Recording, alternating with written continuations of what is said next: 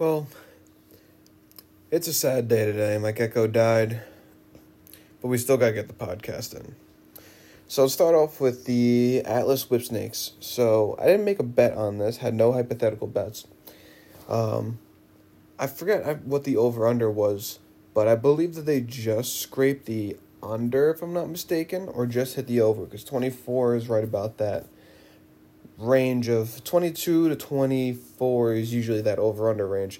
I believe they're a bit on the higher side. This was interesting, man, because it was a pretty one-sided game very early in this contest. So if we're looking just at the first quarter, 6-0 at Whipsnakes. The next quarter, 6-1 Whipsnakes. So we're going into the halftime at 12-1, and the game is basically over. Matt Rambo had a fucking crazy game.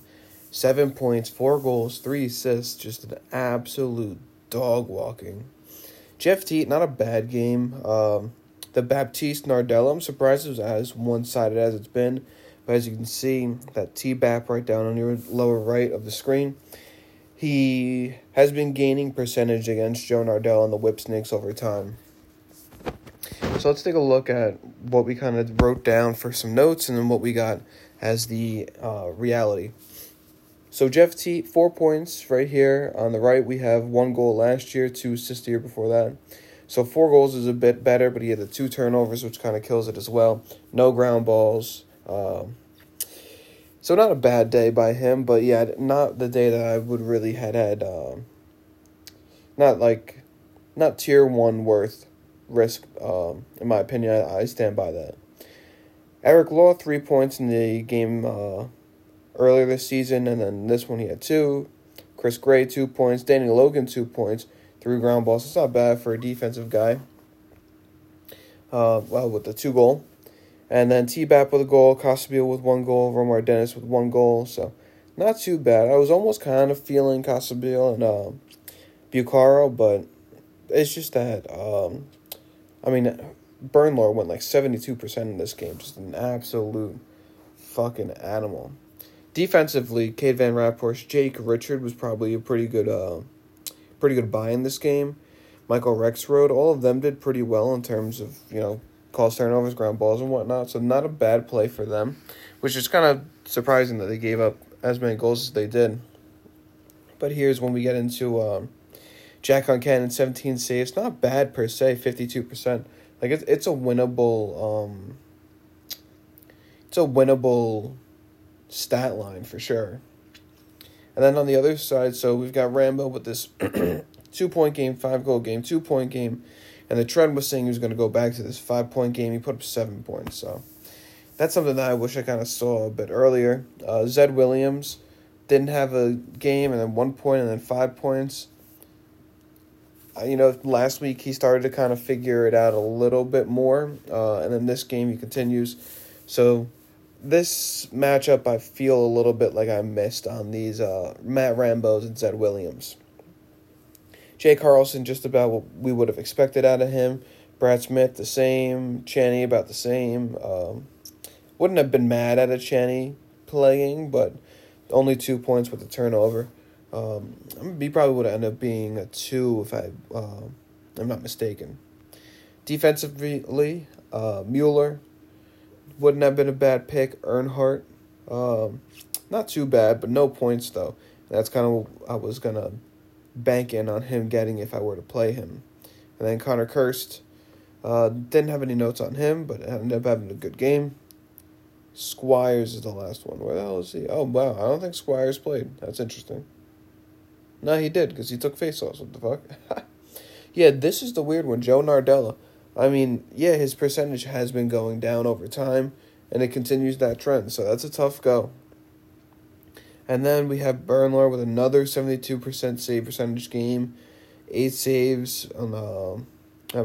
saves, 8 scores against, including 1 2-pointer. So, I am riding that hot hand of Bernlohr. He got me 30 points this week. Next, we got the Dogs and the Woods. So here we're definitely thinking, I went with the over 24.5. Good to see that hit. So here, I mean, I was pretty much banking on McArdle having a sick game. He had 16 points in his last three, 5 points in 21, 0 in the other one. Had 4 points in this one with a turnover, 4 ground balls. Not a bad performance at all. I'm not. I'm sorry, that was Kelly.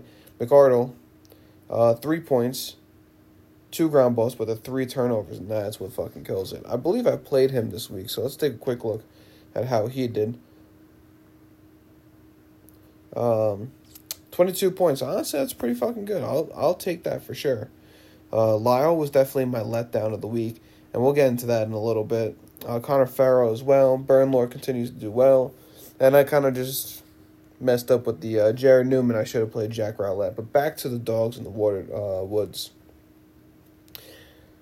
So we had McArdle, we had Sowers, we had Walker. Sowers ended up having 4 goals, which by no stretch of the imagination is a letdown. 2 turnovers, which are going to hurt him just a little bit, but not too bad. Shooting 50%. Only 8 shots for 4 goals. That's a pretty good ratio to have. So Sowers having that 8 points in the last 2, averaging 4 points per game. Had 4 points in this one. Could have seen that one coming, but I'm not mad I didn't play him. It really seems like that offensive ability is always just good. You always got to throw that in against the Woods. Even though technically their defense men are good, I guess just as a whole, they just play a high-scoring game. Kelly, 8 points in the last 2. 3 points in 21. Oh, yeah. 8. Wow, he had 8 points in 21 and 3 points in fucking 2020. Jesus Christ, 8 points in one game? Jeez, man. And then 4 in this one.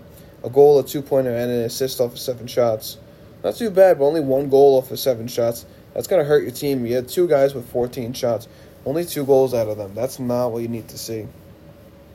Although 29%, that's honestly not too bad. Oh, yeah, then there's the 2 goal, too, so that's not too bad.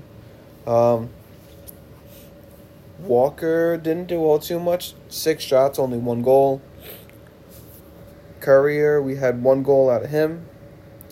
And 6 ground balls, a close turnover, and a turnover himself. So that's not a bad one. He had an assist on the game, only 2 shots.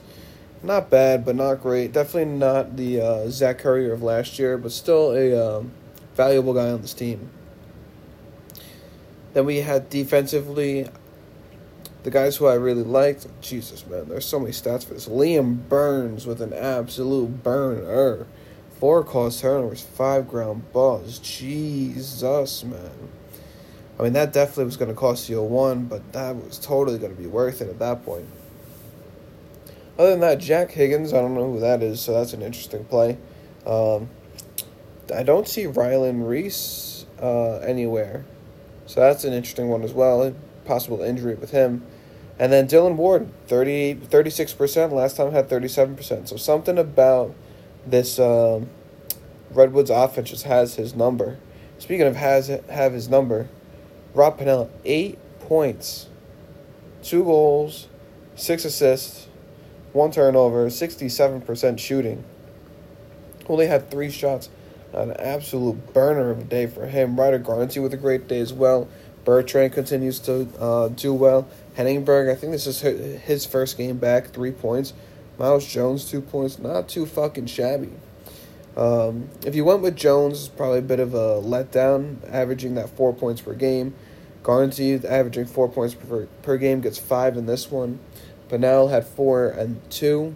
This one he has 8, so he's doubled his point production every time against his team. Would had ever been able to see that going from 2 to 4 to 8? Negative. Let's see how we did defensively. Garrett Apple, not a horrible day. 1 caused turnover, 2 ground balls, but definitely not great if you started him. Jack Kelly, 50%, had a caused turnover, 2 ground balls, 11 saves. Can't be mad at it. Honestly, can't be mad at it. T.D. Erlin, 12 ground balls with 64%. Had probably a half-decent day. So, not all too bad. 73% last game. Stays within the 10% threshold. So, Can't be too upset over that one. Ground balls seem about right in terms of fluctuation with that percentage as well. And hit on that over 24.5, so that's easy money. Next we have this Chaos and Archers game. Pretty tight game until the end if you look here. Archers came out to that early lead per se in that first quarter and then just kind of solidified it in that fourth. We'll start with the Chaos here. I liked the Archers in terms of pretty much everything, but I knew this was going to be a tight game. I think I picked Chaos. I didn't mind the Chaos money line plus 140. I think at the end of the day, I wouldn't have taken it, but I thought that it was going to be a close game. Ended up being a pretty close one. Josh Burns, a lot of guys didn't play in week 2. Josh Burns, Chris Cloutier, Dane Smith.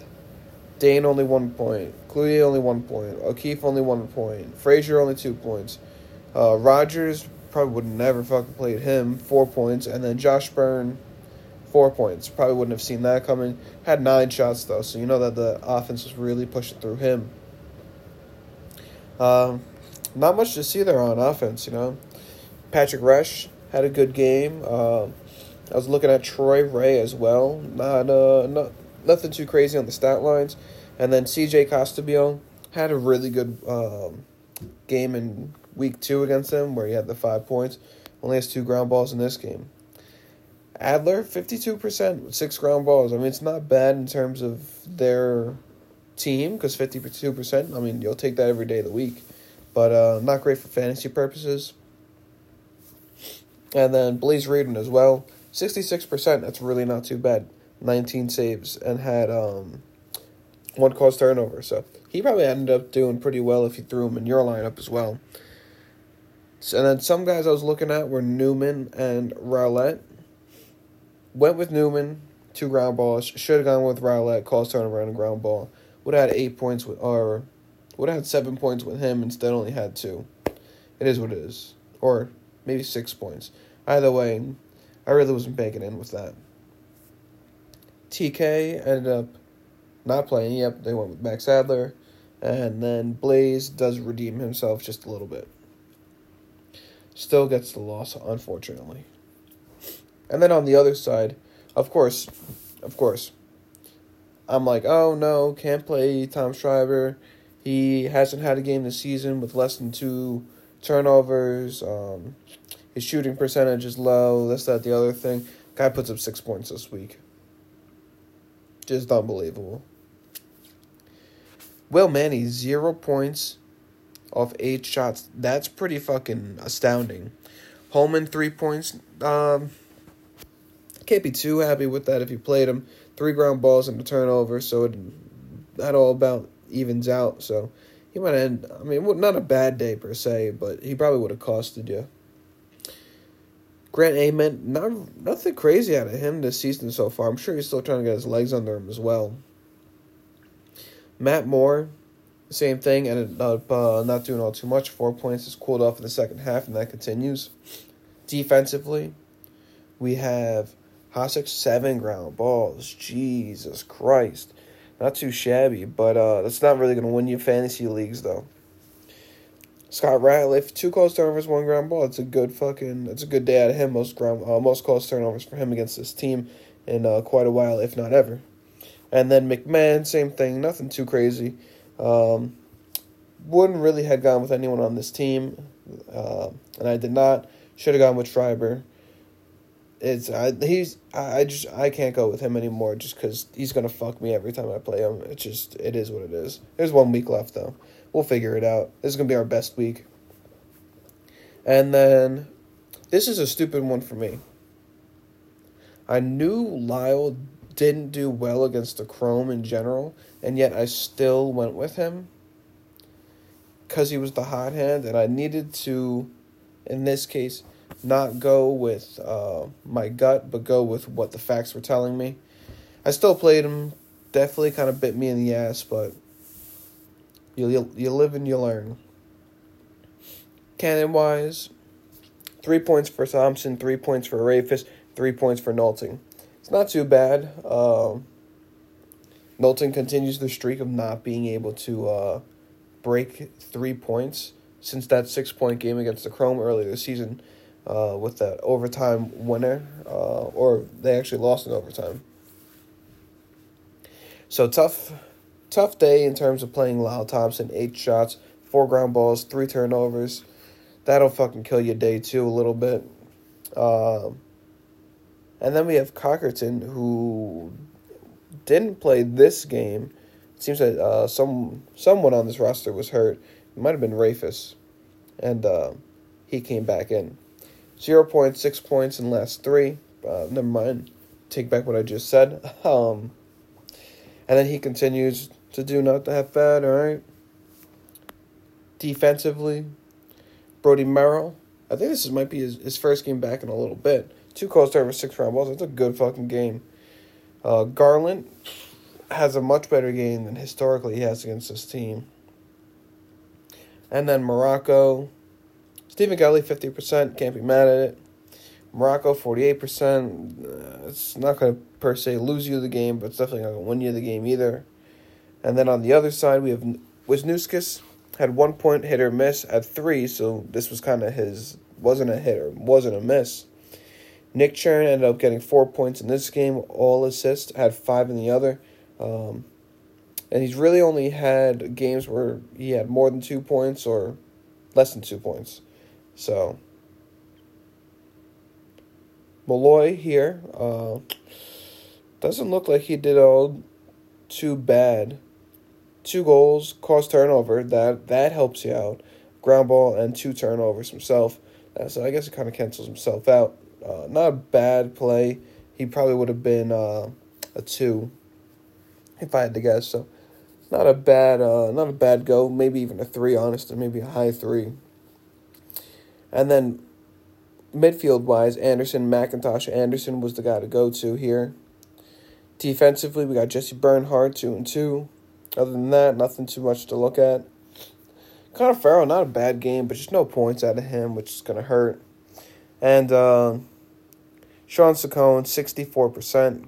Pretty good game out of him. And then defensively, had a cause turnover, and that helps. So he probably had a hell of a day as well. This, I went with the under.